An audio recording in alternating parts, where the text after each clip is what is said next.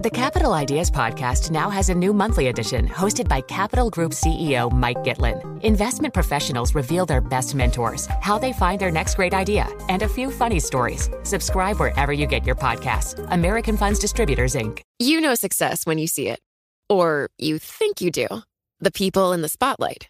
But what about those small business masterminds who succeed at making their money work harder? They do that by having a business bank account with QuickBooks Money, which now earns 5% annual percentage yield. Making your money work as hard as you do? That's how you business differently. Learn more about QuickBooks Money at quickbooks.com/5APY. Banking services provided by Green Dot Bank. Member FDIC. Only funds and envelopes earn APY. APY can change at any time. The less your business spends, the more margin you keep. But today, everything costs more. So smart businesses are graduating to NetSuite by Oracle. NetSuite is the #1 cloud financial system, bringing accounting, financial management, inventory, HR into one proven platform, helping you reduce IT costs, maintenance costs, and manual errors. Over 37,000 companies have already made the move to NetSuite. Now through April 15th, NetSuite is offering a one-of-a-kind flexible financing program. Head to netsuite.com/earnings right now. netsuite.com/earnings. Let's get to our guest, Barbara Ann Bernard, Chief Investment Officer at Windcrest Capital. Barbara, we've just spent a lot of time talking about the energy crisis in Europe, and it is leading countries to make some uncharacteristic decisions, maybe even unorthodox. A good example is Germany extending the life of 2 nuclear reactors. And at the root of this is the war in Ukraine. Is this now back to being issue number 1, displacing even inflation? I think it is. We're actually pretty bullish on nuclear. We think NextGen and UR Energy are great ways to play this. But effectively, unfortunately, what's happening is ESG is becoming a luxury. And people are really concerned about how they're going to feed themselves and stay warm this winter. And it's only going to get worse. And this is a real problem because if you look at places like Germany, which are sort of, export dependent and a real engine of growth typically for Europe, they're dealing with really high energy costs, which are eating into margins. So you can say, okay, but the euro is lower, but the escalation in energy has been, much more impactful than the depreciation of the currency. So we're pretty bearish, unfortunately, on Europe right now. At the same time, who are they exporting to? China.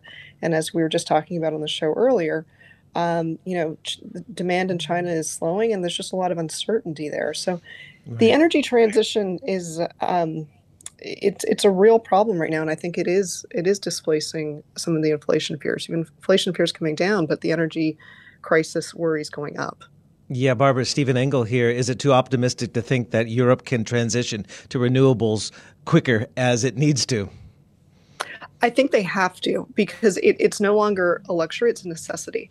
I live in the Bahamas where we have a balance of payments crisis when we can't afford electricity and the world's facing that. Look at Sri Lanka. So the irony is it will accelerate, in my opinion, the energy transition because, if it's solar, it's a renewable source and the price is controllable. So I think it's making every country rethink the necessity of transitioning. It's becoming urgent. I wonder how demand is holding up in the United States. The U.S. is clearly closer to energy independent by a long shot than either China or Europe. But the slowdown in China and the slowdown in Europe has to affect the U.S. What are you seeing in terms of demand? In terms of demand for energy destruction. Well, just general demand destruction in the United States. That's a big issue too. Yeah, so certainly, a stronger dollar is not going to help their exports, right? And so everyone talks about pent-up savings in the U.S., but savings for who? Inflation has really eroded the purchasing power of the lower-end consumer whom inflation hurts the most. So I think savings are being eroded. I think multiples have contracted, but I don't think we've seen EPS contraction yet. And so although we might have a good jobs number, to me, it's sort of looking in the rearview mirror. When I read, the earnings announcements of companies, I just read layoff after layoff. So how sustainable is it would be my question. So do you think that we will see a ratcheting down of earnings expectations? Absolutely. If the canary in the coal mine is usually credit spreads, and in the last 10 days, if you look at what they've done, they've absolutely blown out in a 2 standard deviation way. And it's not only the pace at which they've blown out, it's also the degree to which they've blown out. Credit spreads are now at 1,200 basis points, and every time that's happened in 2012, 15, 16, and 2020, you've had an earnings recession. Of course, we talked about the European energy crisis before the break, and we're also on central bank watch this week. Brian just mentioned the RBA expected to hike by 50 basis points. The ECB is meeting on Thursday.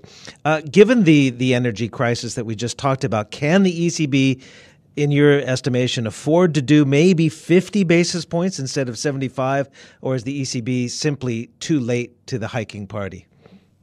Well, given their inflation is higher in the U.S., right, it's at 9.1%, I think they're going to go through with a hike.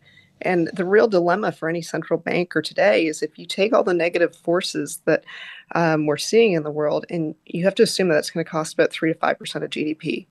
So if you're taking 3 to 5% of GDP out, that's money that you don't have, that's purchasing power that's not there for any non-discretionary expense.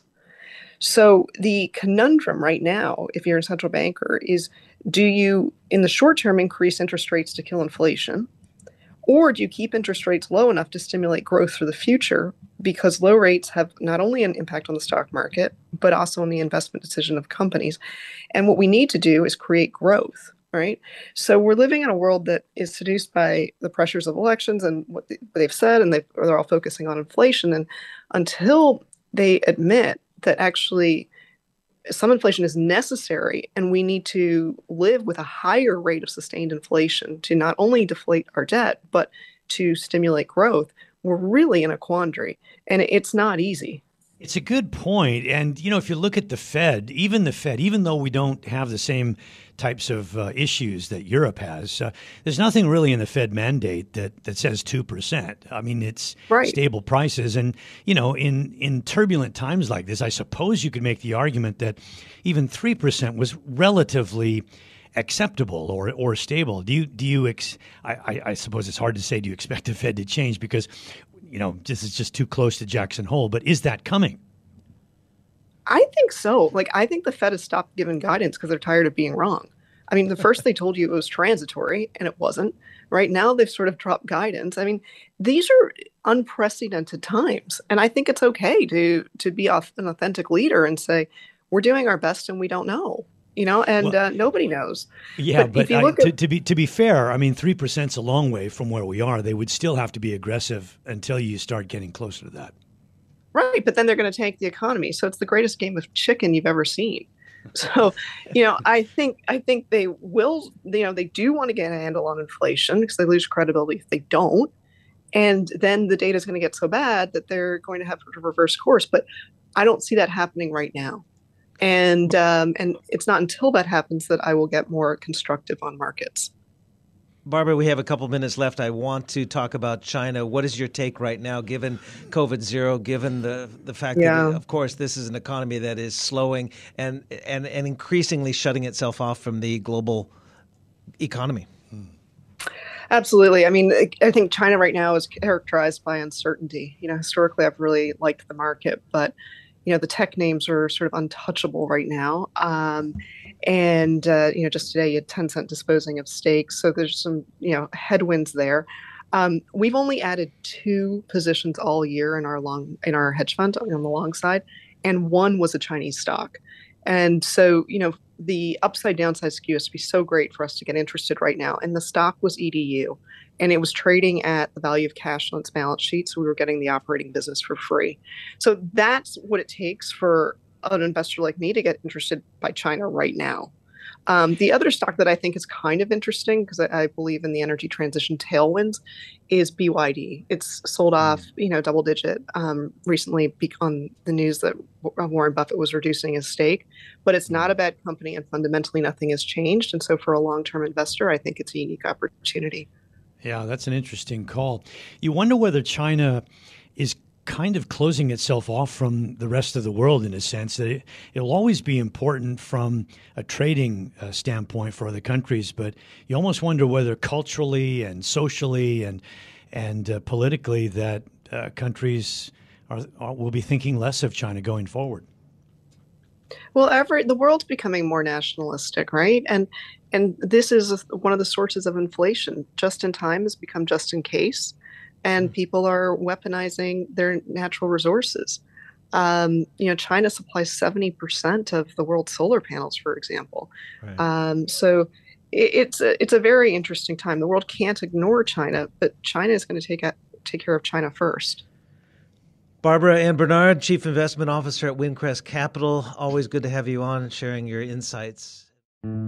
Osage County, Oklahoma is getting a lot of attention right now. It's the setting of Martin Scorsese's latest film, Killers of the Flower Moon. The movie's based on a book about the 1920s Osage murders, when white men poured into Osage County and killed Osage people for their oil wealth.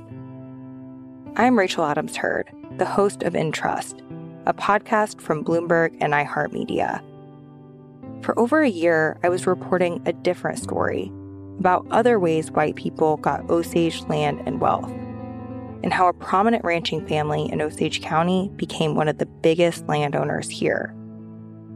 Their ranching empire was built on land that at the turn of the century was all owned by the Osage Nation. So how'd they get it? Listen to the award-winning podcast In Trust on the iHeartRadio app, Apple Podcasts, or wherever you get your podcasts.